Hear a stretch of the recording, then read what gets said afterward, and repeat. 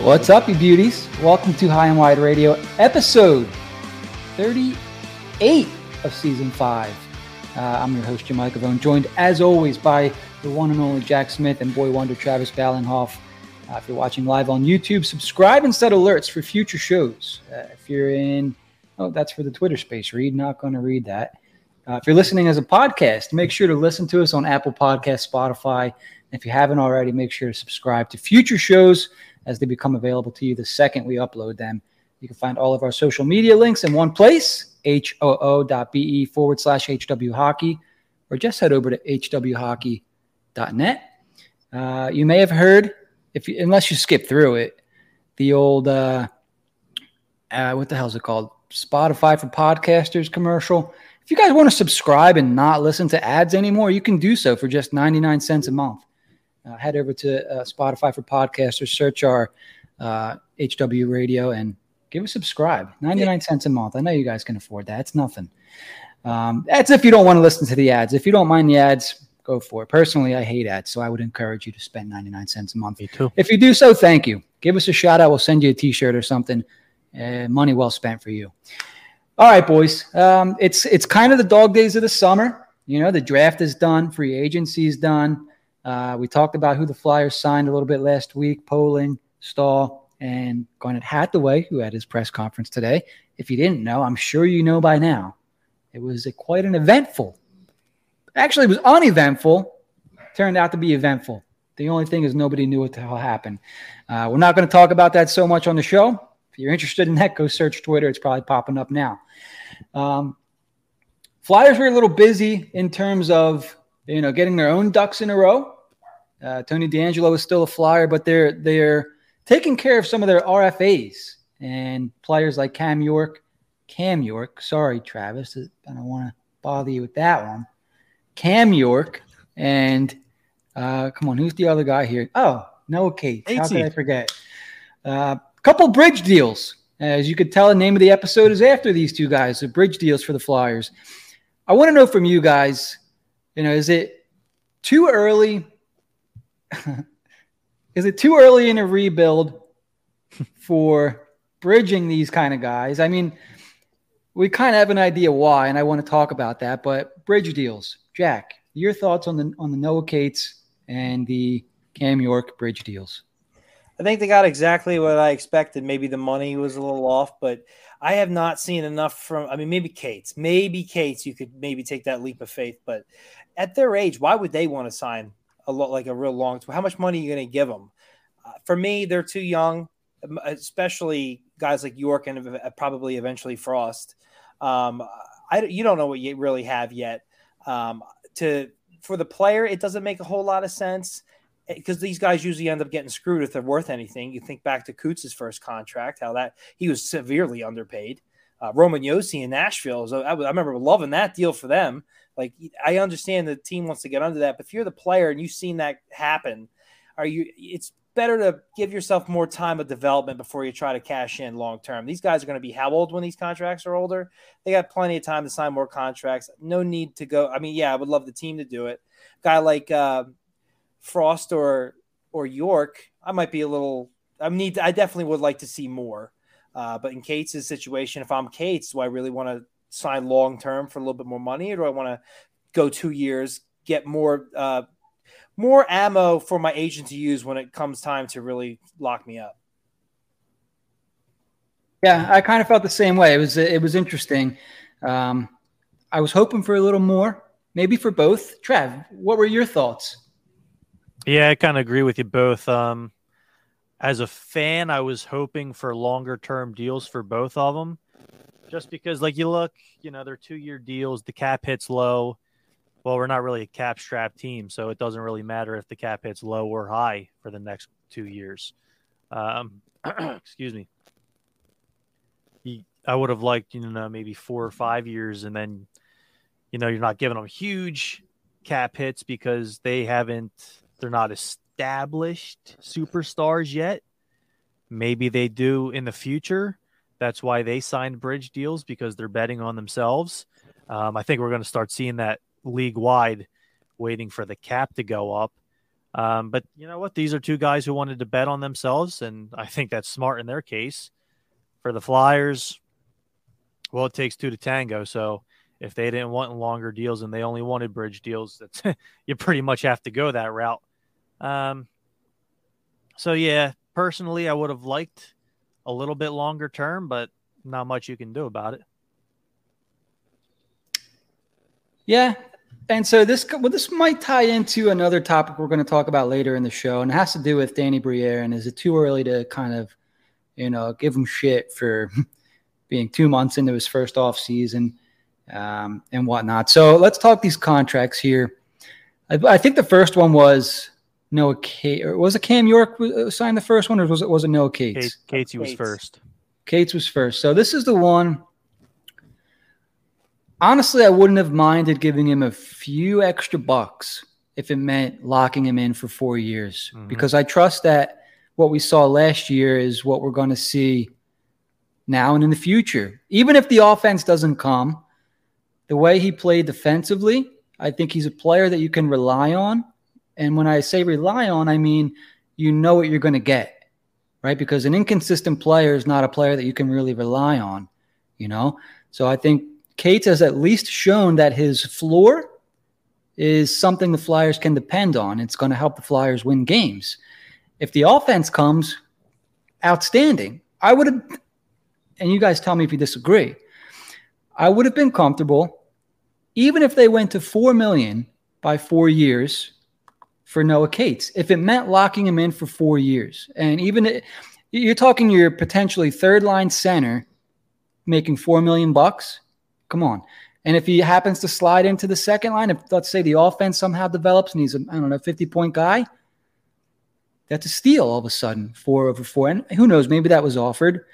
But what he signed for, sorry, one of you guys had the number. What was the number again? It was like 2.9. I believe or something Cates like was 2.6. 2.6. Okay, yeah. So Per? 2.6 per. I would have went the extra 1.35 per year if it meant getting him for 2 more years, because he's 24.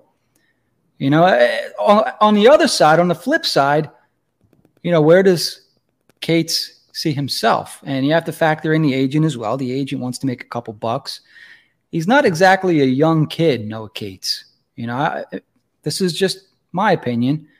Once you pass 23, not really a kid anymore, right? So can't say he's one of the young guys. Can't say he's one of the kids. He's in his middle 20s. I think at some point during the season next year he's going to be 25. His agent knows he doesn't have that many big contracts in him. It's going to be this one and maybe 1 or 2 more. So he's looking at the next one as a big payout for Noah Cates. Here's another reason why I'm okay with the bridge is that if he does outplay what the Flyers want to pay him, you could always move him. You're not stuck with him, or in 2 years, if he doesn't pan out, you can figure something else out. I'm a big fan of bridge deals. As long as when that next contract comes, you need to be able to negotiate a little bit. You can't just, oh yeah, you had a great year. Chuck Fletcher over here throwing out, millions of dollars or like they're nothing. So we'll see. We'll see, because the Flyers haven't had to negotiate, or I'm sorry, Danny Briere hasn't had to negotiate a contract like that yet. And the York deal, it's fine. I think I'm in the minority where I don't necessarily trust York to put him on the top pair. I think ceiling for me is probably 3, your third best defenseman, second line guy, which is great, outstanding. Not a guy that I wanted to lock up in terms of years. Even if it was for a low amount of money, just I got to see more. I got to see that he wants to be here and that he can do what he can do consistently. I think for me, and you guys could tell me because there were some people that disagreed. He started out strong once he came up to the Flyers. Like, don't forget, he started the year in Lehigh Valley, so there was an issue. And he started out strong with the Flyers, and in my opinion, as the season went on, sort of flamed out towards the end. Now, the analytic numbers are there to say, hey, you're wrong. He played well throughout the season.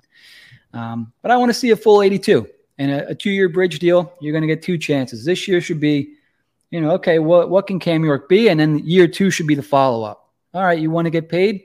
Do it again. So I'm okay with it. I would have liked a little bit more term with Catesy, though. Yeah. Go ahead, Travis. I see where you're coming from. I would have rathered 4 or 5 year deals just because I do think very highly of the players. But kind of like I said, they're betting on themselves, and I think that's the way to go. 2 years, the cap should go up exponentially. Their deals will be up.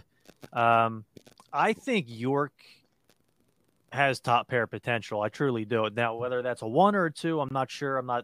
I don't know that yet. But I'm very high on the 2 of them, and I would have liked 4 or 5 years just because the cap hit it doesn't really matter at this point. It's true. Jack, do you have something to follow up with? That's just 2 good points Travis made. It's the cap. I know Bettman's doing everything in his power to keep that cap as low as possible to keep Arizona in the league. Yeah, he is. But it's gonna pop eventually. Too many teams are getting screwed. Like Toronto is one that comes to mind. It's gonna go up. And what do we care what we pay them now? Just to lock them up, pay them, give them more money now, and then long term we're getting a deal. They've already made a good chunk of change. Unfortunately, it just doesn't work that way. The players are definitely betting on it. I look at York, and I see that it's such a small sample size and a rough start to the season that and he definitely played well. Don't get me wrong, but I would want to bet on myself too before I tried to cash in. I definitely would. And for certain players with the team, it's the same deal. It's like, do we really want to do this and then find ourselves in a bad situation and whatnot? So, I understand it from both sides. It's pretty typical. I'm not surprised.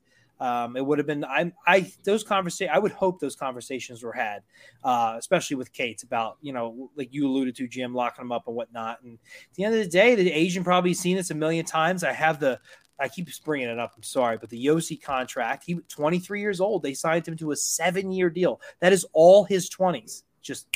And the most he made in any season now was 2013, but still, second to last year, he made 5.25. I think the cap hit throughout was only 4 something. That's the dream. And I think maybe players think Roman Yossi and Couture, for that matter, were criminally underpaid for a majority of the year. And then they turn around. I mean, not so much in Yossi's case, but sign long-term. But look at Coots. And it's from the second the ink was dry, there was half the people out there were screaming, no, screw him, get rid of him. When he just gave you all that discount, you would call it for years. So I totally understand it from the player's perspective. I think you're going to see even more and more bridge deals, and it just makes sense for both sides. As much as we like to get a nice deal, play the NHL game, I think you're going to see less and less of that. Wayne Simmons always comes to mind when we're talking about them deals too. That first deal that Holmer gave him, he was pretty underpaid for a long time. I think they're learning. They're catching on. Here's a question for you guys, and we'll go Trav first on this one. What is the most amount of money you would have been comfortable giving Cates? All right, let's say the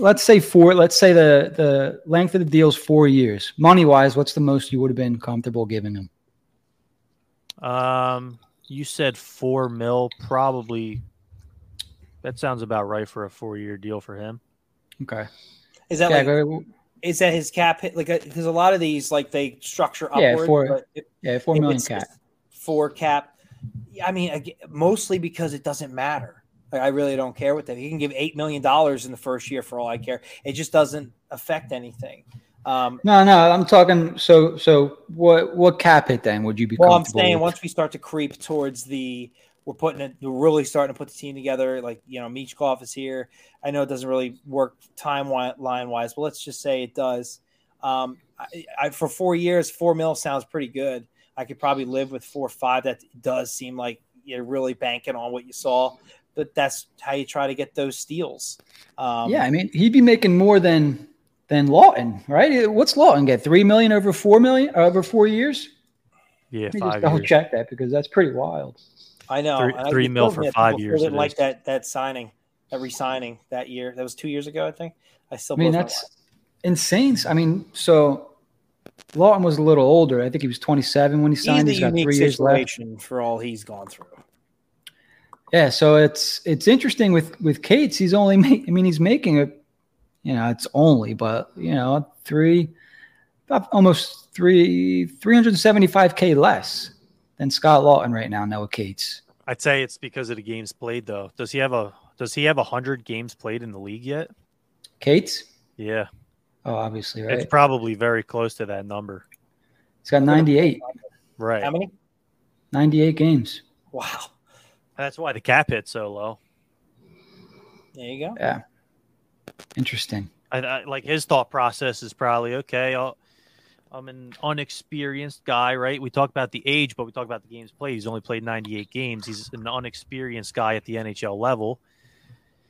Prove it on a 2-year deal. 2 years, the cap's going up. We're talking $4 million now on a 4-year deal. Well, that number, if he develops into what he thinks, what's that number? Over 5 for sure. Yeah, is it 6? And a lot of his game isn't luck based. Like a lot of times, goal scorers, like sometimes some nights you just don't get the bounces. But with like a guy like Cates, like it's his defensive play. You can't take that out of the game. Like injuries is really his biggest concern because he's gonna play his game, and I don't see much of that changing. Yeah, if the offense comes, then yeah, you're talking about cashing in for more. But he knows what his floor is, and I think he's comfortable knowing that they look for that in this league. And his next contract, when he has more experience and has done it for more games and maybe can add some offense, he's going to get some money. Like we see a lot of Noah Cates comparisons, right? And a lot of people try comparing him to Mike Richards, and I don't see that at all. Some people try comparing him to Sean Couturier, and I do see some young Coots in him. Maybe he does develop into a first-line center. I personally don't see it. But maybe he does, right? And if that's the case after this 2-year deal, what's he going to get? $8 million? Or is he like a Philip Deneau kind of guy where he's like a second or third line pure shutdown forward?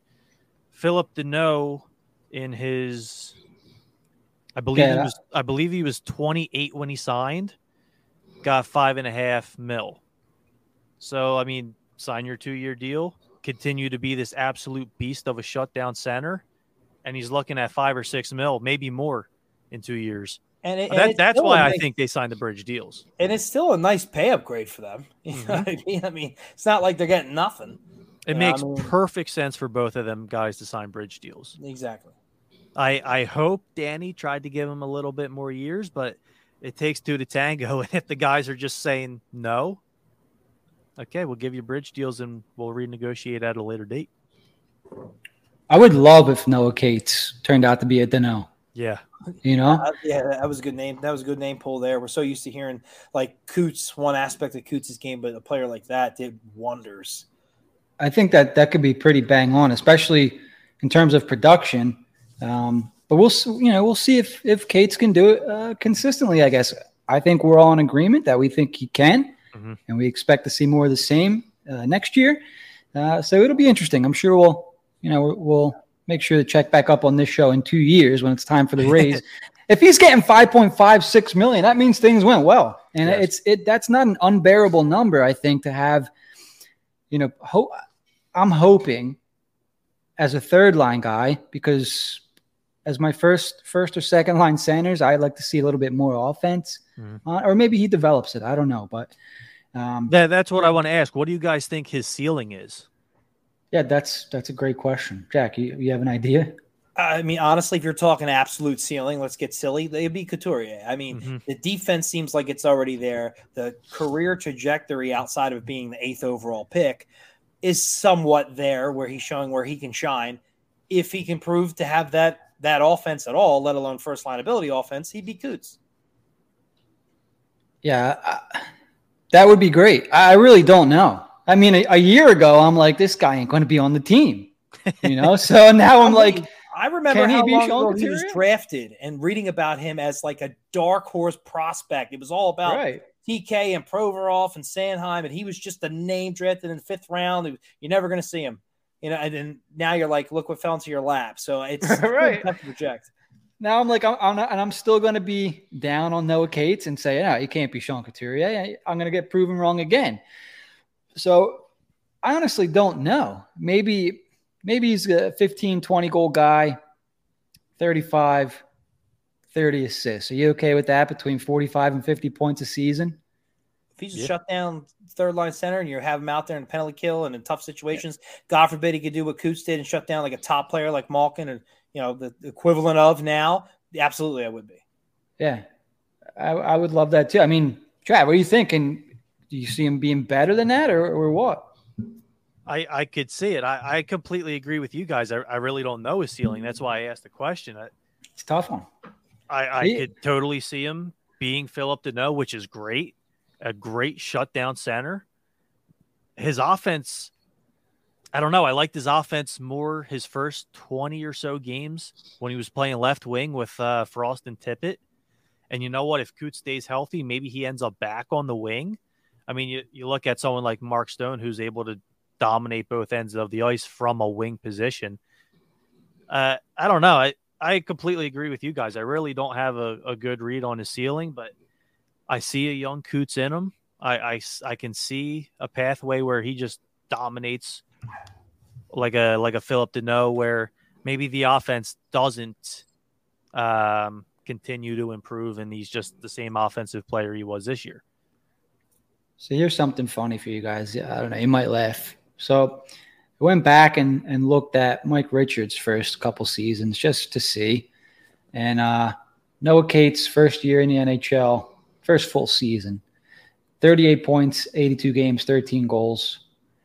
Mike Richards' first full season in the NHL, 34 points, 11 goals. Stats are similar. So I think where people get confused when they do these Richards and Cates comparisons, yeah, the statistics are similar, and the will to defend and the way to defend with tenacity and whatnot is there. But the physicality and the play style is completely different. Yeah, I haven't seen that out of Cates. But if you want to say the offense could be there, Richards' next season was 59 games, terrible year for the Flyers, 32 points in 59 games. And then we all know his third and fourth years, he kind of blossomed offensively, 28 goals, 30, 31 goals. I don't know if Noah Cates will ever score 30 goals, but I'll be perfectly fine if he's a consistent, if he's like 20 goals every year. That'd be amazing. I'd be happy with that. I think you could count on one hand how many players you can compare to Mike Richards in today's NHL. Yeah, it's true. There's not many at all. I think it's unfair to so when people wanted to compare Cates to Richards, you're kind of doing Cates a little bit of a disservice because you're not even allowed to play that way anymore, the way Richards played. Like, seriously, you're not. And I'm thinking like the David Booth hit. Like at the time, you're like, oh my God, what a massacre. And then looking back at it, you're like, geez, dude, did you have to hit him in the head? So I think of Kachuk, Matthew, not Brady Matthew. I mean, no one else really comes to mind. Ryan Leonard? I was going to say We'll see. Yeah, a little too early. All right, so we spent some time talking about Cates. Cam York, you guys heard my thoughts a little bit there.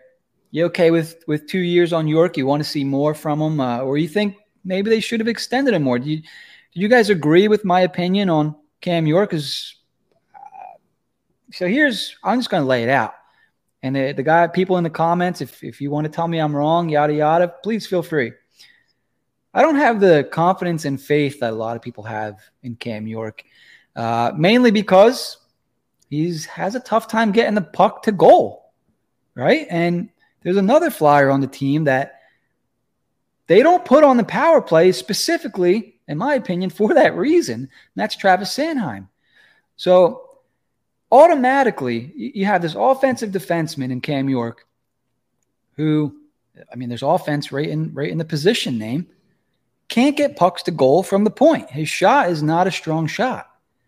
So how is he going to create offense? Right? And the first thing I think of, and maybe it's just me, I think of Sanheim. Well, how does Sanheim create offense? Mainly on the rush. Doesn't do anything to, overly wow you. He might have a nice play or two,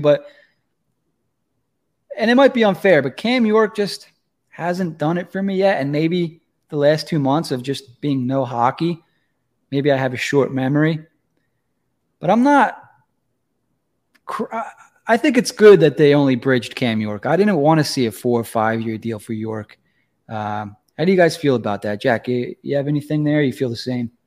I mean, a bridge only made sense for him to me. He haven't seen enough. I'm surprised that I'm higher on him than you are. I think most people who know anything about me just assume I don't like York because of the Caulfield thing, but that's not the case. I don't care who you win. Teams. There was another player that was known for doing something and having a hard time doing it, and then he got traded to the Flyers and started doing it, and that's Owen Tippett. So I'm not closing that door yet. If York can just figure it out, he could really open something up. So, I mean, he is the perfect to bridge and hope that his game starts to develop. There was a lot of change at the start of this season as well. It was a weird season for sure. They were supposed to be in transition. We kind of had to wait a couple of months for that to happen. So I think with more structure and more like it's on the young guys now, maybe he'll play his game and maybe he'll show that he's that offensive guy that we're expecting, because he's definitely not a shutdown D guy. Mm-hmm. Maybe he'll show something that Travis sees where he's like, this is why I think he play on the top pair. I'm not that crazy about him yet, but don't get me wrong, I won't be mad. I'm also a sample size guy. A lot of people see like 30 games of a guy and lose their mind. They're like, I'm sold, sign him 8 years. I'm the exact opposite. I need as much time as possible.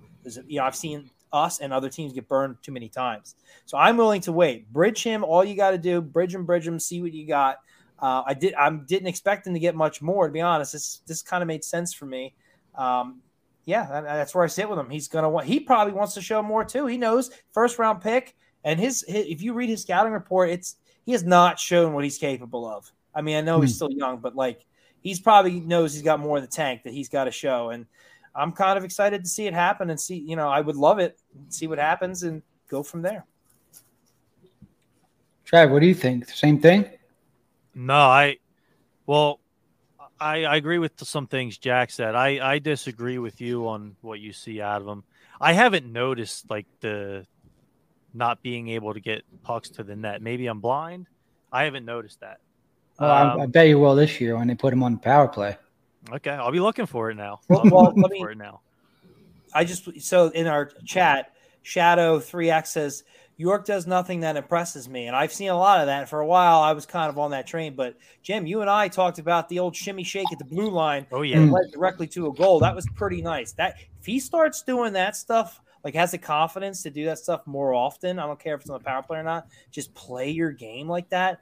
We might be having like a full 180 on this, or Jim might be having a full 180 on this guy. And it happens. It happens to all of us. You see something you don't like, you pick up on tendencies, and then all it takes is a couple of really pretty plays, and it reminds you why this guy was a first-round pick and what he's capable of, and then you start becoming a believer, and then boom, there you go. So that's a good point, because Travis Sanheim doesn't have that sort of elusiveness where you pressure him with the puck, and he's trapped at the blue line. You're going the other way. It's fast break because he panics. But the point you just brought up, if he can, if he's pressured with the puck, if he can still create and get his, find his way out of that, okay, now we're looking at so this is now a different sort of offense, right? It's like, okay, if you can't get shots to goal, because if you don't have a shot, teams they're going to pressure you, turn it over, or, they're just going to see what you do. Because if you're not getting the puck to the net, it's like, all right, well, where's he going with this? Because he's not shooting, kind of thing. We'll see. And maybe I am getting a little bit too down on Cam York because of Travis Sanheim. Like, I'm over Sanheim. And when I see a guy, offensive defenseman, has trouble getting pucks to goal, that bothers the hell out of me, I think. So yeah, maybe it's just a me thing. Interesting question here. I'm sorry. Go ahead, Trev. No, I was just going to add, you are right about this team. we have grown the last 10 years where you do pressure this team in any way and they just fall to pieces. Mm-hmm. And Sanheim was definitely a part of that. So it's only natural to think that all the defensemen that come through here are going to be like that. So I want to see him get pressured and see how he handles it. I want him to see him get cute and succeed with the puck in small spaces. I want to see him be able to rip a pass and carry the puck out of the zone just for starters. Just for starters, just be responsible with the puck, be smart with the puck.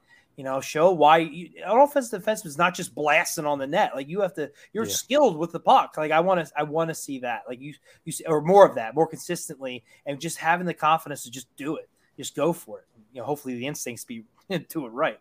So I mean, there's a lot to see on him still. I think that's why Bridge was perfect. Money's probably lower than some people expected, or right on, whatever. It's a Bridge deal, and he's however old. So like he's got a lot left to prove. I think that's why they did it. That's kind of what I wanted to get into. Like his shiftiness is like beautiful. I think like his deception and his elusiveness is game changing. His natural playmaking ability is far better than Sanheim's. You guys just said like snapping passes tape to tape. I think he's very good at that. I don't know how many games he's played. He's a pretty solid defensive player with his stick, especially for his size. I think he's done pretty well in his own zone with such little experience and the size. That impresses me. I don't know.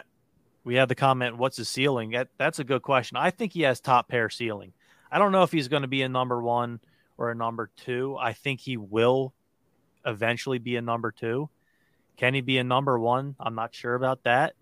But yeah, everything I've seen out of this guy, I really like. He's not bad in his own zone for being a smaller offensive defenseman with such little experience, and the passing ability, the shiftiness. I think he's a really good player right now, and I think he's going to continue. I think that Dan Boyle comparison we spoke about offline would be fantastic. That would be a very good ceiling, absolute ceiling for him. I mean, I see him more as like Jim said, a 3, but with like really counting on him with the offense, like power play quarterback or go-to guy, which is very valuable, especially if you know anything about your own end, unlike certain players. If you can at least be somewhat adequate, you have a really good player on your hands, especially if they're that creative offensively, and not just creative, just can rip it, can, find lanes, passing lanes and shooting lanes. Yeah, it'll be interesting to see. So real quick, Cam York has played in a total of 87 NHL games, not counting the 3 that he played in 2021. He has 5 goals, 25 assists for 30 points in 84 games. So just over an 82-game season. He's got 30 points, 5 goals. Yeah, if he turns out to be a 30 to 40-point guy, 35, 40-point guy, I'm totally fine with that because that's what I see him as. I wouldn't be okay with that. I think he has way higher point potential. Okay. All right. Maybe it's just a me thing. He's got all his 20s to, improve. So maybe he'll hit that point in like round 26 or something. We keep going up. Who knows? One other thing. Always grows slower, no matter who. It's always a slower grow. I was impressed with all the different roles he played this year and all the different defensemen he played with. We saw him on the top pair with Provorov at times. We saw him with Risto at times. We saw him with Braun, Sealer. I liked this game from the day he got called up until the end of the season. You're on mute. Sorry, left myself on mute. I actually think he outplayed Provorov this year. All right. One thing I do want to add on York is that he's very confident. He's extremely confident. Some players, I'll say, confident in a good way. York is, I think, borderline cocky, right? Would you say that that's true? 100%. Yeah. I personally like that. Yeah. So we'll see. Yep. So what I'm almost worried about with that is, and I don't want to open up a can of worms here. Oh, it's already open now. Young, cocky kid, 22 years old. It almost seems like a Tortorella target right there. or he's got to break that a little bit out of him, break the did. ego part. Beginning of the season last year. You're right. He did. Water under the bridge. I hope, because I'm going to be interested to see how that plays out now. Full season New York. He's going to have to hit the ground running out of the gate, or else it could be, I don't see Cam York with the Flyers long term, if you want me to be honest. Wow. I just don't see him here. I think he's a West Coast kid, not going to get along with Tortorella. He's only signing a bridge deal. I don't see him with the Flyers long term. Just my opinion. A little maybe of a bomb take, but we'll see. Hopefully I'm wrong. We'll see. You kind of mentioned that, and the first guy who comes to my mind, young cocky kid with Tortorella, was Michael Del Zotto. And he had a really good start to the beginning of his career in New York, and it did not turn out very well. And he ended up coming to Philly and had like one, I think his first or second year here was pretty strong. But yeah, after that, I mean, he was just kind of up and down the rest of his career, and it didn't work. Yeah. I don't know. We'll see. Hopefully it turns better than he did. Michael That's Del for Zotto. sure. He was a first-round pick too. Yeah, 20th overall. Yep. I thought he was going to be. Thought he was going to have I thought he was going to have like maybe Tony DeAngelo type numbers throughout his career, Del Zotto, and he just fell off the face of the earth after that year with the Flyers. 10 goals, 22 he was assists. a late signing too. It looked like he was going to go to training camp unsigned. It's only because Timonen got the blood clots that they even signed him. And I want to say maybe Delhi had one good year with the Canucks and ended up getting a decent contract out of it. Yeah, 22 points. Wasn't he on the Blues when they won the Cup? But I don't know if he played. Was like the 8th defenseman. Yeah, exactly.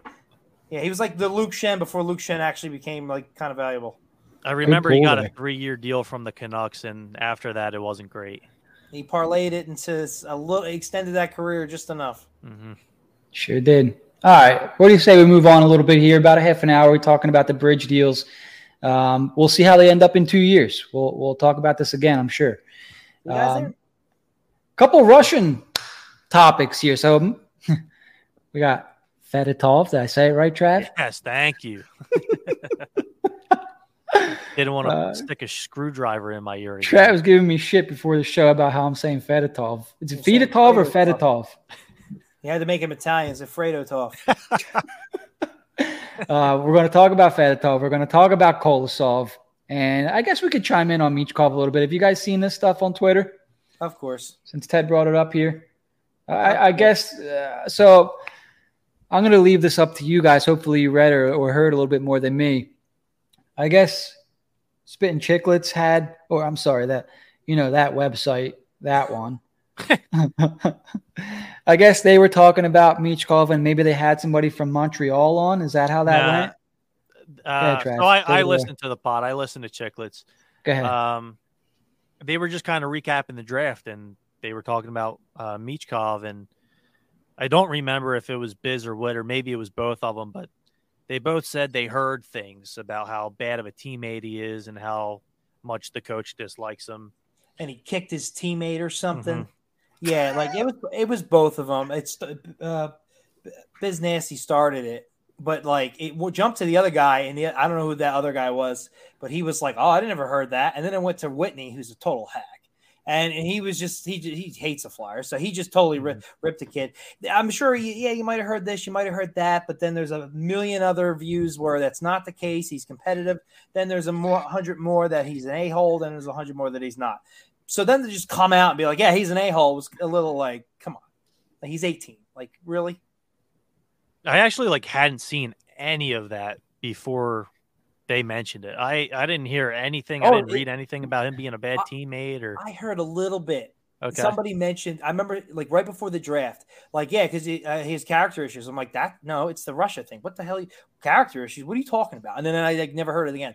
And then Travis said, after this came out, people have just been posting different, he's the greatest. He's an a-hole. He's the greatest a-hole. That's why they resigned him. Yeah. So right before the drafts, I think I was reading something on Reddit. They had the Washington Capitals Russian scout shit-talking Michkov. And for me, it made a lot of sense why he would do that. So teams would pass up on him, right? Because it's all smokescreen. It's all BS. I'm wondering if people are now going back to all that and going, oh, yeah, it's all true. And at the time, it was just BS smokescreen, like. Well, there's also two very salty fan bases in Washington and definitely Montreal. Yeah. So, I mean, there's a lot of reason to go back on it, make themselves feel better about not getting that player. That's a funny comment from TF. I think we have some Russian followers too now. I'm not sure what time it is in Russia, but if you guys comment, that'd be cool. Please. Do we have a filter? Like a translator? Yeah.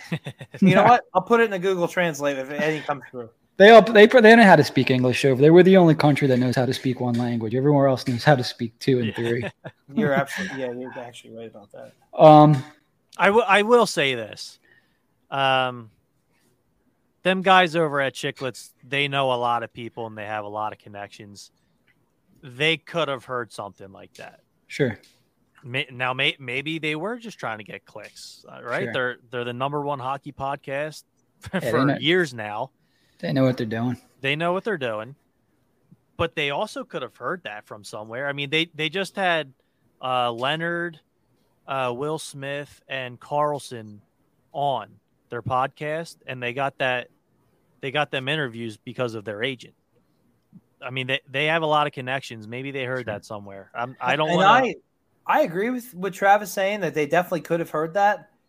I guess just to say it like that and kind of make everybody's going to jump on that when you can't confirm it, that's kind of low class. Yeah, I agree with that.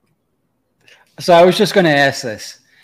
Let's just say whatever it is, because really I didn't read any of this because I think it's all BS, and we're not going to have to worry about this kid for 3 more years. So I didn't want to waste my time reading or listening. I just didn't. Maybe I should have for the sake of the show.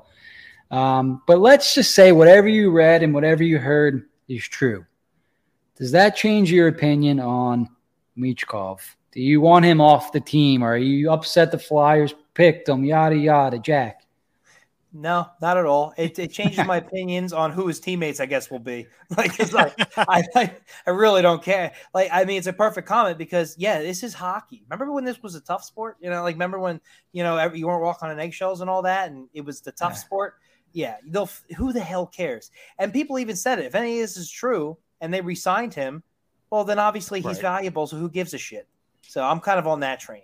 I don't care if they all love. We had a whole locker room that all loved each other. Well, their cliques loved each other, but they couldn't win anything. So let's have them all hate each other as long as they friggin' win. That's all I care about. Just win. I don't care what the hell you do in the locker room or on your personal time. Just friggin' win. Yeah. He's 18. You draft the generational prospect, that 7th overall. We'll see what happens. That's a pick you make 10 times out of 10.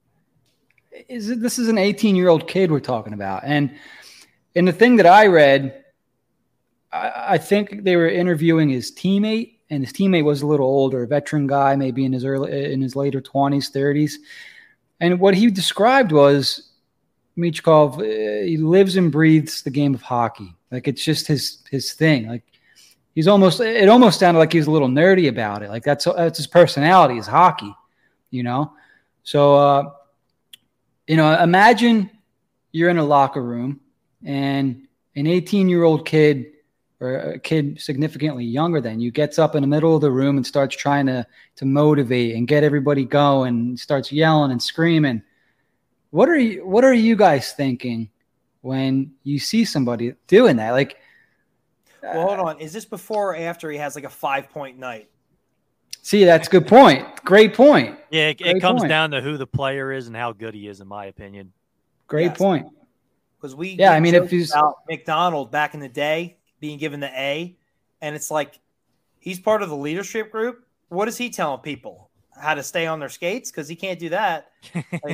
What you want to do when you fall is flap your arms and make a snow angel. I couldn't take the guy seriously, but if this kid who's outplaying everybody, maybe I'll listen. If they have any chance of wanting to win, if you actually care about winning, I'd probably listen. I'd probably get a little motivated. This kid's putting up those numbers. Yep. Good point. Great point. All right, let's move along a little bit here. So the Flyers have some goalie stuff going on. drama, if you will. Drama in the Flyers. Go figure. Anyways, let's get to the good news first, I guess. They signed Alexei Kolosov, a 2021 third-round pick of the Philadelphia Flyers, to a 3-year entry-level contract. He's currently 21 years old. So I think what's going to happen is he's going to play out this year with his KHL team, Dynamo Minsk, the KHL, obviously. And then I think after this season is when they're going to make an effort to bring him over, is what I've read from multiple outlets. So, all right, so you get Kolosov over here, and that kind of makes sense because Sam Ersson may get promoted to the Flyers between this year and next. Who knows what's going to happen with Hart. Sandstrom will be off the books, we assume. And Peterson will be in the last – he's got a 2-year contract, right, Peterson? Yeah.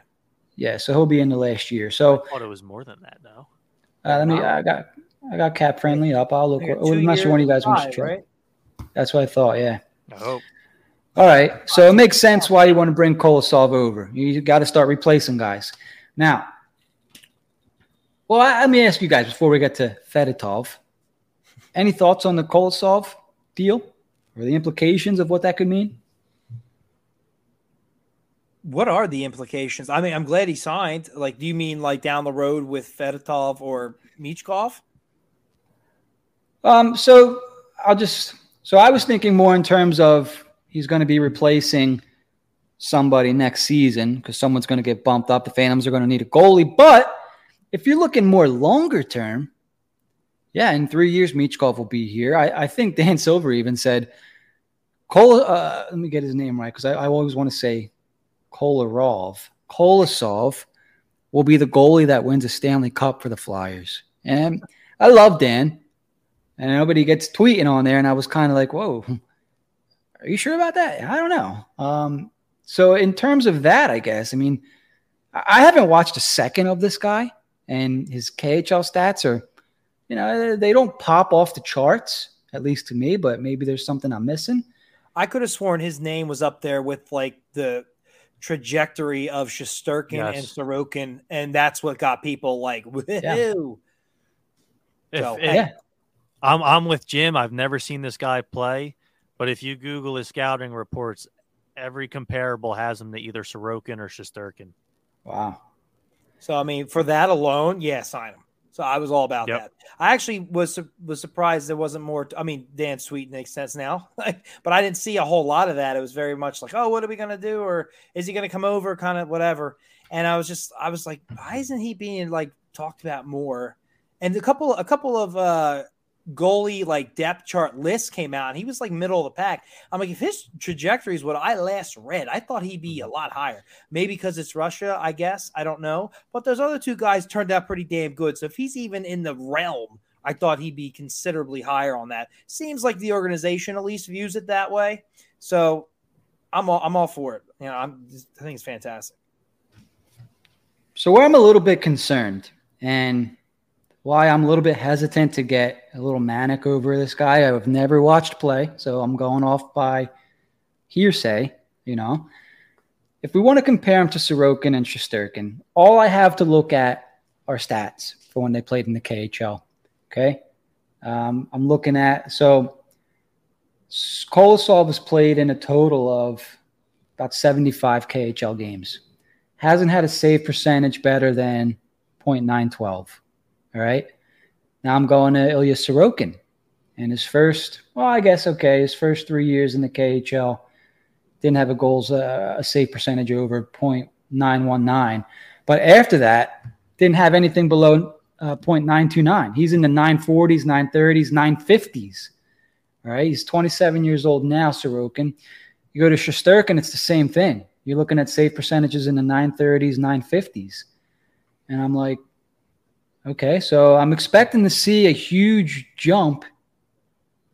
I'm expecting to see a productive season out of Kolosov this year, just based off of all the pumping the tires that we're doing already. Mm-hmm. Like 917, 912 save percentage is very good. Very good, right? But don't you expect better from the KHL? I would agree with you completely. The only thing I wonder is we just drafted that goalie in the second round, Carson Bjarnason.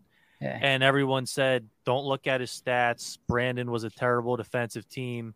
Okay. Just look at the saves he makes and the athletic ability. This guy was the top-rated goalie in the United States. Maybe it's a similar situation like you. I've never seen him play. I don't know if that is the case, but I guess it would make sense. Yeah, I'm just trying to play a little devil's advocate here because I'm, I usually, and Jack will tell you this, I mean, I think you guys both know me by now.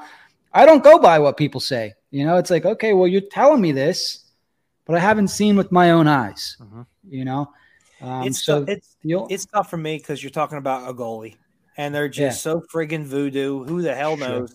I mean, you were talking about he could win the Stanley Cup for the Flyers. Like, whoa, really? Well, Michael Leighton almost did it. So, I mean, I guess anything's possible. Very true. Very true. All right. So speaking of voodoo and goalies, former seventh round pick from 2015. It's crazy that we're talking about a 2015 year draft pick 8 years later. Ivan Fedotov is stuck in a tug of war, it seems, between the Flyers and CSKA Moscow, the military team in the KHL, which is weird in its own. Anyways, so I'll kind of summarize this a bit. I'm going off an article from our buddy Kevin Durso of 97.3 ESPN South Jersey. So let me just scroll up a bit here. So there's this thing called a memorandum of understanding that the KHL and the NHL had, and it was to honor each other's league's contracts, meaning, the Flyers can't go poach players from Russia who are under contract in Russia and vice versa, right? So the argument here is that Ivan Fedotov, had a contract with the Flyers for last season. He was forced to go to the military. It's a thing that Russians have to do. They have the mandatory year of military service. He tried to skip out on it. Based off what we read, he did his service. In Moscow's mind, this is where it kind of seems a little bit bullshit in my opinion. They said, well, he was under contract for last year, didn't play the contract. His contract expired. He's free to sign. He's a free agent, basically. So they signed him for 2 years. The Flyers, and it was kind of like the buzzword for a little bit, and I hate it, and it's coming back again. The Flyers said that they told his contract because he was unplayable because he had to join the military. So they told last year's contract into this year, the 2023-2024 season, and I think it was unacknowledged because they didn't sign him to a new contract for this year. And that's where things got a little fuzzy, a little hairy. And I think initially it sounded like the KHL was agreeing with Moscow. I mean, obviously they let him sign the contract. He's a part of their team. He's not a Philadelphia Flyer officially. At least that's how I'm seeing this. And there were small rumblings because once I saw all this, I kind of stopped paying attention. I'm like, this guy's never coming over. There are some in the KHL that say they should still honor that contract. And I think it's more so for the sake of future contracts because who wouldn't want to play for an NHL team over a KHL team, right? So in my opinion, KHL teams would be at a disadvantage because then NHL teams can start pulling their players over whenever they want, What do you guys think about this whole situation with Fedotov? We could start with Travis first on this one. I don't know. You explained it very well, and I honestly, I don't know. I don't know what comes from this. He's a talented goalie. I think, look, if the Flyers and the NHL as a league told that contract, then he's under contract for this upcoming season. And then the KHL, they should have to honor that. Like you said, it sounds like some people agree with me. It sounds like some others don't. I don't know. I really don't know what comes from this. It seems like we're getting updates on this like every 2 days. It's pretty crazy how invested and how, I guess, chaotic the whole situation has been. If the guy wants to play in the NHL, I hope the guy gets the chance. Yeah, they seem to not give a rat's ass about the players over there, whether they don't care about your development, they stick you on the fourth line playing 4 minutes a night or something like this. However, I do understand that if we could, the United States or the NHL really could pull guys over willy-nilly, there wouldn't be much left for the KHL. So I do understand that. And there was just the whole military fraud ID thing with him and making an example of him and how much more of that this could even be and whatnot. And it's some real Fisher versus Spassky shit going on right here. And I bet nobody has any idea what I'm talking about. But that is the chess tournament from the 70s, United States and Russia. So, and I have no idea how this is going to pan out. I just really hope that him, especially because he's a Flyer, but all players, they all want to get to the NHL. It's the best league in the world. You want to at least try. Like, I really hope he gets to at least somehow get here. And yeah, I honest to God, I don't have high hopes for it. I think they're really going to put their foot down on this kid. Yeah, it seems like it. It almost sounds like they're doing it as a grudge to Fedotov, and maybe, I'm sure they want to screw over the Flyers too, an American team, yada yada. I do have the official definition of tolling, if you guys want to know that real quick, because I had no idea what it meant. In certain professional sports leagues, such as the National Hockey League, the tolling of a player's contract to allow for the pausing or delaying of the commencement of a contract can occur under certain conditions when a player signs his first NHL contract. So that's the official definition I have there. So does that count as an unforeseen circumstance when a guy gets poisoned and kidnapped? And so the interesting part here is we didn't hear the word tolling when everything went down, only kind of after the fact. I like to assume the best and assume that the Flyers knew that they were going to do this and needed to do it if they wanted to retain Fedotov. At the same time, this tolling stuff only kind of cropped up a couple months ago, right?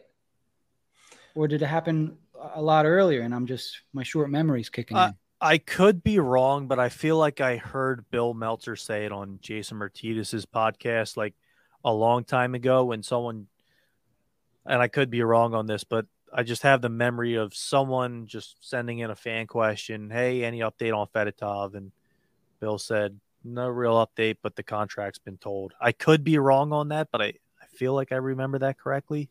How long ago was that? It was maybe the middle of the season. Okay. All right. So then that makes sense then. Good on the Flyers. Yeah, then, I hope I'm right on that. This Russian team is in the wrong. Yeah, good on the Flyers. Good on the league for having that exception. I mean, it makes sense. I don't know if I've heard that before, but it makes perfect sense considering the circumstances. So maybe it wasn't worth talking about. It was more about, hey, is this guy going to live? Yeah, That's true. All right. So, yeah, we'll see. If they can get Fedotov to come over with Kolosov, all right, Flyers got something cooking here now. They got a couple goalies over here. If it was me, I would try to trade Fedotov as quick as I could for whatever I could to get out of all this BS. Would you trade him for a 7th-round pick? No. Would not. I would rather just let him rot or go back to limit. All right. So question of the night here. We're about almost an hour in. Question of the night. Things have gotten a little slow. As I mentioned, Tony DeAngelo is still a Flyer. We've seen reports it's a matter of when, not if. It all kind of depends on Carolina right now. So I'm not so much blaming Briere, but is it too early? Is it fair to criticize Danny Briere already? We'll start with Jack here. Honestly, I obviously saw this in the notes. I saw a couple of tweets. Criticize him for what? Yes. I guess what I've seen is fans expected more turnover quickly with the roster. So I'll break it down real quick. I'll try to look from the other perspective. Sure, they traded Ivan Provorov, the team's best defenseman, and it's hands down. He was their best defenseman. Got a great haul, right? Traded Kevin Hayes, got that contract off the books, had to retain half. All they got was a 6. So if you want something to be upset about, sure, it's very easy to be upset about that trade because you got a 6th round pick for Kevin Hayes and you retained half his salary. Not much else has happened since. You signed Garnet Hathaway, who it's very easy for people not to like. 4th line guy, yada, yada. Some people do like him, though. Apparently he's a good 4th liner. They go out and sign Stahl, who's, Justin Braun replacement, if that. And who's the other guy? Poling, who's apparently a good 4th line center, but not going to make anybody's off season. You know what I mean? Signs 2 bridge deals for Noah Cates, Cam York, yet to sign Morgan Frost. As I mentioned, yet to get rid of Tony DeAngelo. So some people are upset. They expected more turnover. Travis Sanheim is still a flyer. If you wanted to see Travis Konechny traded, Travis Konechny's still a flyer. There's still a logjam on the right wing. So I guess in terms of wanting to see things happen quicker, I'm assuming, Jack, what are your thoughts on that? I would like to cut in real quick. Go ahead. I think if any fans expected that, they're crazy because Danny said from day one, we're not doing a full teardown. Now, I will say this.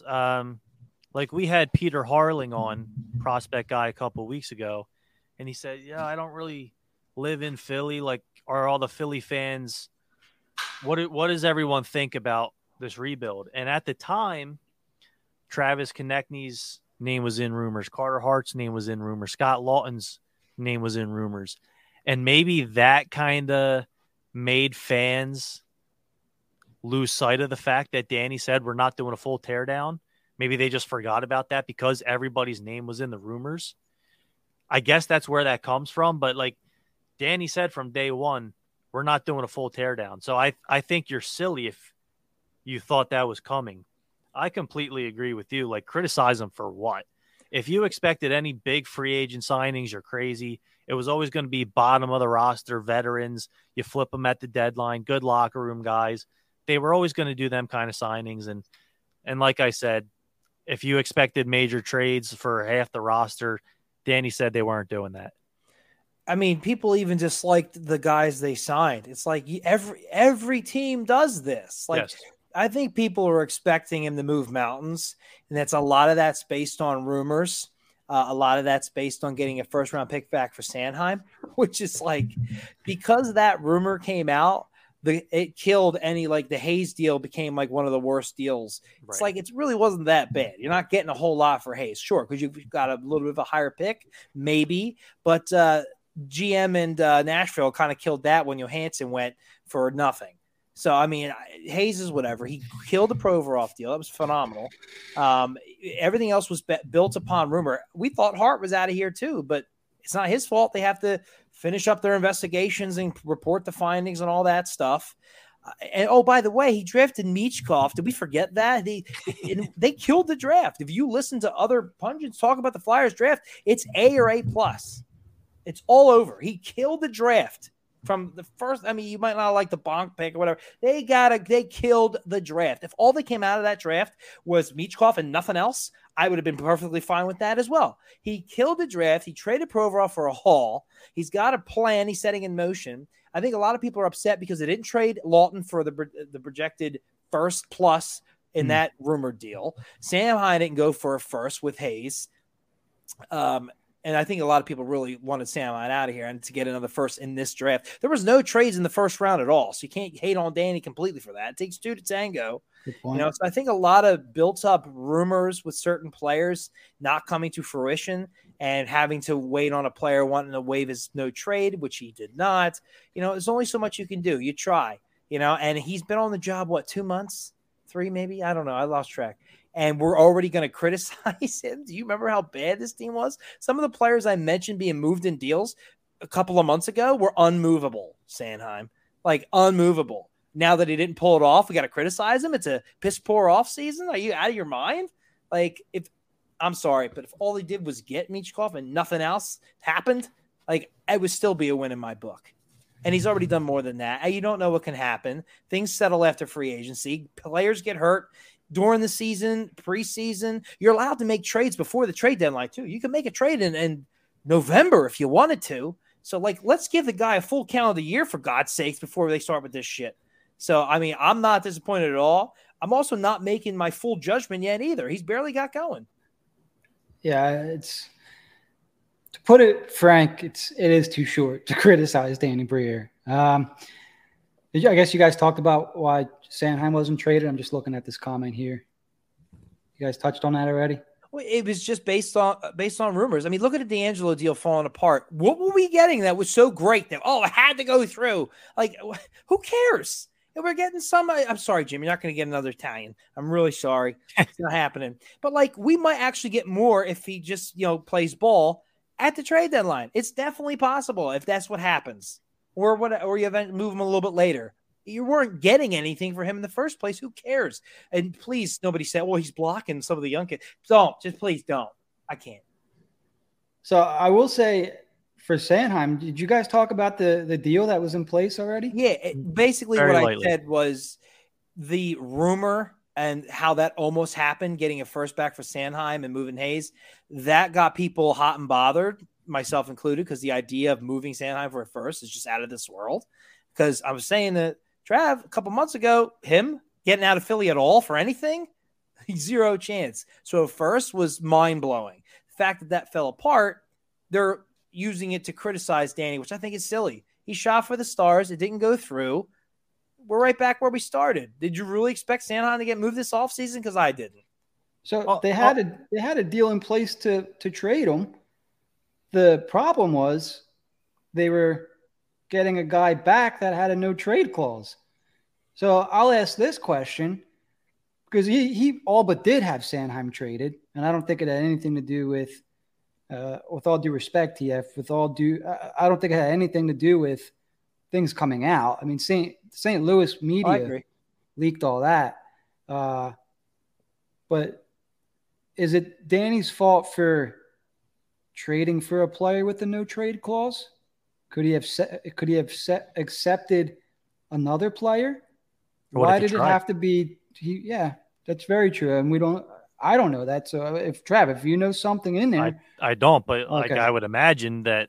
I mean, we heard for a couple of days that this deal's not dead yet. Danny's still trying to work something. Maybe they're trying to get a third team involved.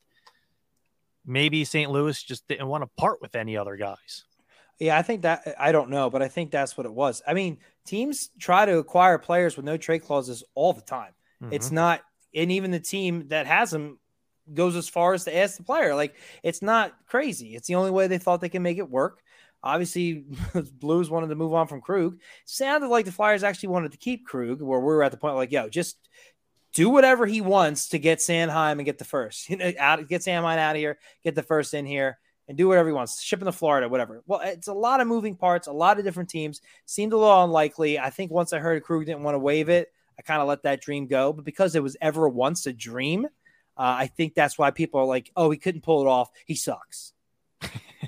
Interesting that they were trying to trade for a player that could run their power play when they have offensive dynamos like Sanheim and Cam York on. No, I'm just kidding, guys. I think it would have done wonders for York to see how Krug handles himself. Totally agree. So yeah, interesting stuff. DeAngelo, again, I'll say it again. The deal is in place. I think Carolina's got to move some money. I think what I saw today was, Trev. I would think that it comes down to if they get Carlson or not.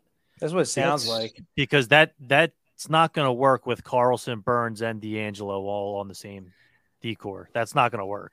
I'm wondering why they want to. Didn't they see how Carlson, Burns worked out in San Jose? Right. It makes zero sense to me at all.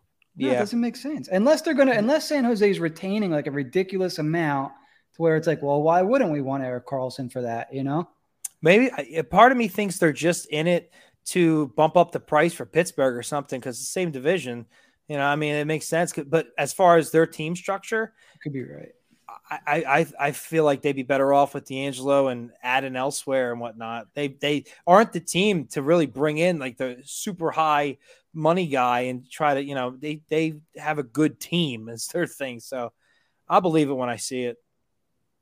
For sure. A couple comments from Ted here. Just want to make sure We're on the same page. Keep saying Danny's said he's not going to do a full rebuild. That's towards me. Danny Okay. said from the day he took the job, this was not going to be a complete teardown. If you thought he was trading Carter Hart, Travis Konechny, Travis Sanheim, Kevin Hayes, Tony DeAngelo, Ivan Provorov, every veteran on this team, Scott Lawton, I mean, he said many, many times they're not doing a full teardown. I think maybe all the fans kind of got excited when Travis Konechny's name's in rumors and Scott Lawton and Carter Hart. Danny said from day one he wasn't trading all them guys. At least some not of right them, away. maybe. Yeah, he's like, I'm not stripping it down to the studs like day one. I mean, he's going to do it right, and it's going to take time. And the other things I remember hearing. For sure. That doesn't mean just jettison everybody for the sake of getting rid of them. I think he's going to make smart deals. For sure. I don't know what that – did somebody say Filippo's reports were a rumor? I don't know what that refers to. I'm going to assume I he's trust talking Dan. about the DN. Yeah, I think anything Ant says, like he's the best out there. So Yep. I don't – if I said that, I don't remember saying it, and I apologize. But whatever Ant says is gold in my book. I'm assuming that's in reference to DeAngelo. So I think him and DeMarco today, they both said right. Deal's in place. It's a matter of when, not if. Yep, exactly that. Very good. For sure. Which would Yeah, make so Carlson being a smoke tree make even more sense unless Pittsburgh knows something now. I would like to hear from, because we have a bunch of people watching here. Danny Briere's first offseason so far. Are you disappointed by it or no? I would say going by TF's response, maybe he's not thrilled with it, or maybe he expected more, and maybe even so Ted. Well, I kind of agree with what he says, where if a lot of those things weren't made public, we wouldn't be, or certain people wouldn't be so upset with Danny because things didn't come to fruition. If we didn't know about this stuff and we only saw what was done, I guarantee you that half the criticism's not there. I read TF's comment as if he did like Danny's. Yeah. He does like Danny's offseason. It was more so the other deals that fell through really weren't his fault. Got ya. All right. Yeah. Thanks for that. Yeah, that's kind of how I feel too. We have David checking in. Agree with you guys. Way too early. Yeah, I mean, it's been the summer's not even halfway done. We're not even halfway through July. Calgary's not done and Winnipeg's not done yet. And they're going to have to acquire some guys that want to play there. I don't know. Maybe the Sanheim deal's not dead in the water. I don't think it's dead. I don't either. It'll never be dead. As long as we live, it'll never be dead. No, let's talk about this a little bit. So I think, Trav, we were talking about it a little bit the other day. And obviously we've talked about Sanheim on this show and people watch Sanheim. He's not a guy that takes maybe bad news very well. And, you sign a no trade clause for 8 years and you're hearing the team's trying to trade you. If you're a little fragile, well, I don't even want to say it like that, because if I signed an 8-year no trade clause and I found out the team's trying to trade me now and I really wanted to be somewhere, I would be a little bit pissed. Whereas some people, it might shake them up a little bit, like, oh, what the hell's going on, yada, yada. Trev, we were kind of talking about this. You want to touch on that at all? Well, it was on the last 32 Thoughts podcast of the season. Okay. And they went down every single team in the NHL and their offseason, what they've done, what they expect to happen. And Travis Sanheim's name was mentioned. And Elliott said that the Flyers really, really, really tried to keep those rumors in-house because they knew how Travis Sanheim would react. So something to see there. Maybe he doesn't want to be here anymore, kind of thing. And the amount of people, I don't mean to cut you off, the amount of people I've read that say Travis Sanheim can't be traded because he has a no trade clause. Well, that's just factually not true. Right. Oh, yeah. That's like that's actually been bothering the hell out of me, the amount of times I've seen people say that. He might have a say in where he goes. If the Flyers have a deal lined up with Calgary, he's gone. Danny will call Sanheim, hey, we have a deal in place. Will you waive your no trade? And at that point, it's his decision, yes or no. He can be traded if he wants to. Yeah. And he might want to, but does he want want to stick around for a rebuild, or Exactly. does he want to try to win? Like it's pretty simple conversation. Like the two teams I mentioned, Like, Winnipeg and limited where Calgary. you can trade him, but yeah, Calgary makes perfect sense. And he signed an 8-year deal with the Flyers. Like, I think it's pretty clear that he doesn't give a shit about winning. You know what I'm saying? He cares about the money. I think he saw they're going to give me 6 point what for how long? Exactly. I think that was priority number one. Now, if he's like, now that I got my money, maybe I can try winning. If they trade somewhere I want to go. Oh my God. Because he gets booed a lot too. Why would he want? He's not going to be, I mean, if I had a chance to go home and win, maybe I don't know what Calgary's doing, and win, and I'm already getting paid a good chunk, like that no trade clause goes with them. Yeah. So it's like you stay there, be set. Well, that's Calgary, true. I mean, half their team has to be traded. They have to find guys that want to play there. Travis Sanheim played his junior career in Calgary. Maybe that's appealing to him.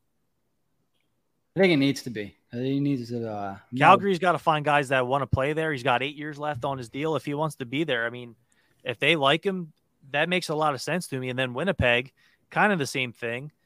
There's a lot of stuff going on behind the scenes. Guys don't want to be there. Again, he's from Western Canada. I think he's from Manitoba. It's same thing. If they like him, if he likes that, there could be something there. They don't have, aside from Mackenzie Weegar, who Cap Friendly says can play both sides, left and right, they don't have any lefties signed past this season. So I haven't been following Calgary as close. So Travis, if you have been, out. I was going to say Hanifin wants out. So I wonder if there's something there. He's got a modified no trade. I don't know. So the offseason's still young, I think, is what we're trying to say. And a Sanheim trade is still possible. Well, yeah. I mean, the teams are still signing, like players are still out there. Yeah. Once that settles and you got to go, hey, we didn't get a defenseman or we didn't get enough players here, then you look at the trade market. For sure. Totally agree. Oh, another comment here from David. If Calgary or Winnipeg did want to resign, you guys make anything out of that? No, not sure. Sorry. Here we go. There you go. Calgary or Winnipeg did want him. What could the Flyers get in return? Yeah, I don't know. Great question. I don't know if you guys want to speculate. I have no idea. Because I don't think any of us thought he was worth the first-round pick that the Blues were offering. I think a lot of people didn't think that. I mean, I guess that's the going rate for Sanheim now. We'll just have to figure out what we actually get. If they did get that, I would be blown away. I still would be blown away. Like if they offer a second, like is that his value? I really don't know. At this point, I'm looking at our future, and could he still develop into something? Sure, but I'd rather take our chances with the cap space, with the cap going up, with the players we have coming up. I wouldn't be the end of the world if we couldn't move them, but I would probably still rather just take what I could get and move on. I think in all of us in Flyers land, I honestly think we don't value him as much as people across the league do, just from hearing things in different podcasts and different articles, not Flyers, not Philly related. I don't know. Maybe we undervalue him and don't realize what his actual trade value is. Yeah, I'm sure we do a little bit. We typically do that. I mean, he was untradeable for and not because of his no trade clause, but because we just thought nobody would want him. Mm-hmm. But I'm telling you, once he gets traded and one of the mites on ice knocks him over, they're going to hate him too. You're right. That's so true on so many levels. Unless we get it's so funny. Some of the Konechny deals being rumored for Ottawa. It's like we come to his defense. Like, are you kidding me? This is what we're getting, but it could be the other way with players we hate too. It's like, just take them. But the league, they see value in certain. Some guys do need to change the scenery, though. That's all it is. So, I mean, and he's got talent. It's there. It's just how much can you get out of him? Agreed. Yeah. All right. So, I want to thank the guys who chimed in on that, David and TF, giving your opinions, Ted as well. What else do we got, guys? There were some number changes. I should have had them in front of me here. York's going to 8. Catesey's going to 27. Yep. And you like those picks? Why look for these? That's all I saw. I talked to Frost a couple of months ago. He said he wanted to stick with 48. Oh, really? Maybe so Briere keeps him on the team. I don't know. Did I miss anything? I thought it was just Cates and York. Didn't something happen? Somebody changed their number 3 times because of Tyson. ball? Tyson went from 52 to 18 to 71. Yeah, because they signed Stahl, so we had to let go of 18. That's funny. I actually like the 71. I'm not going to lie. I like those high numbers, man. I do like 8. Who'd you say was 8 now? York? Yeah. I like 8. That's Recchi, so I'm a fan of that. Not like, I mean, if York can be anything. Got it. Uh-oh. You ready? Let's hear it. Never. All right. So you mentioned Noah Cates is 27 already. Sean Walker, new player, so obviously he's getting a new number. Sean Walker, 26. Beautiful so everybody you're free to go get your Sean Walker jerseys now. Cam York, number 8. You guys mentioned Garnet Hathaway, the newcomer, number 19. I hate that. Why? That's Cutter's number. Oof. Well, he won't be here by the time it comes up. Is that true? Hathaway 2-year deal. Fingers. Well, yeah. And Cutter, we're all hoping he's here next year. Cutter didn't come to development camp. Maybe that's why. Yeah, they're going to give him a high number next year, like 64 or something like that. And then when he'll be ready to go. Nolan Patrick's preseason number. 64? Yep. I like that they do that, by the way. They give, the young kid a high number. You got to earn your number. I like that. Yeah. Because in sports, numbers do mean stuff to people, by the way. Because I know some people are like, it's just a number. No. You grow up your whole life playing with number 8. You want number 8 when you play in the friggin' NHL. You know what I mean? Absolutely. Claude Giroux wore that number 56 with some swag. There you go. So here's a big change. Wade Allison. I didn't see this. Is now number 17 for next season. Thoughts? How did I miss this? Pulling on our Charlie O'Connor posted it. Good for him. Hopefully he wears 17 in Philly and not with the Phantoms. He actually talking to him one time, he kind of compared his game to Jeff Carter. That's actually kind of interesting. Really? Did miss the net a couple times. I forget what exactly he said, but it was. I think it was high wheeling down the wing and firing quick snapshots. I forget what he said, but he compared it to Jeff Carter. That's the high praise. All right, hey, shoot for the stars, baby. 40-goal season out of Wade coming up. Can you imagine? We'd be like, Wader. I'm not giving up on that kid yet. I have, but you guys know, man. I'm not giving up. I'm not going that far. Jim's very emotional. He's Italian. I'm quick. Yeah. I'm out on York right now. So I was with TK like 2 years ago. Yeah, don't forget that. Remember his TK? I was out on TK. In the playoffs. Remember the night before the draft, he switched on us and went back to Leonard? Trade Patrick for nothing. Just get rid of him. Yeah. I mean, they basically did. He's tough, man. He put his whole fantasy team on waivers to teach him a lesson. We're on episode 38 of the season. Who's some good 38s for the Flyers? That's an interesting number. You know what? We can look that up, but I will not. I don't feel like it. Downtown Patty Brown? Yes, he was. Oliver Where Larson? is he this year? He's with Boston this year. Yeah. Oliver Larson, the Great Dane, 38. Yeah, I remember him. Big dude. Yep. Jeez. Is that it? There's got to be more. Derek Grant. Power play specialist. Okay. I like them. I did in a short time. Yep. I met him his first day in Philly.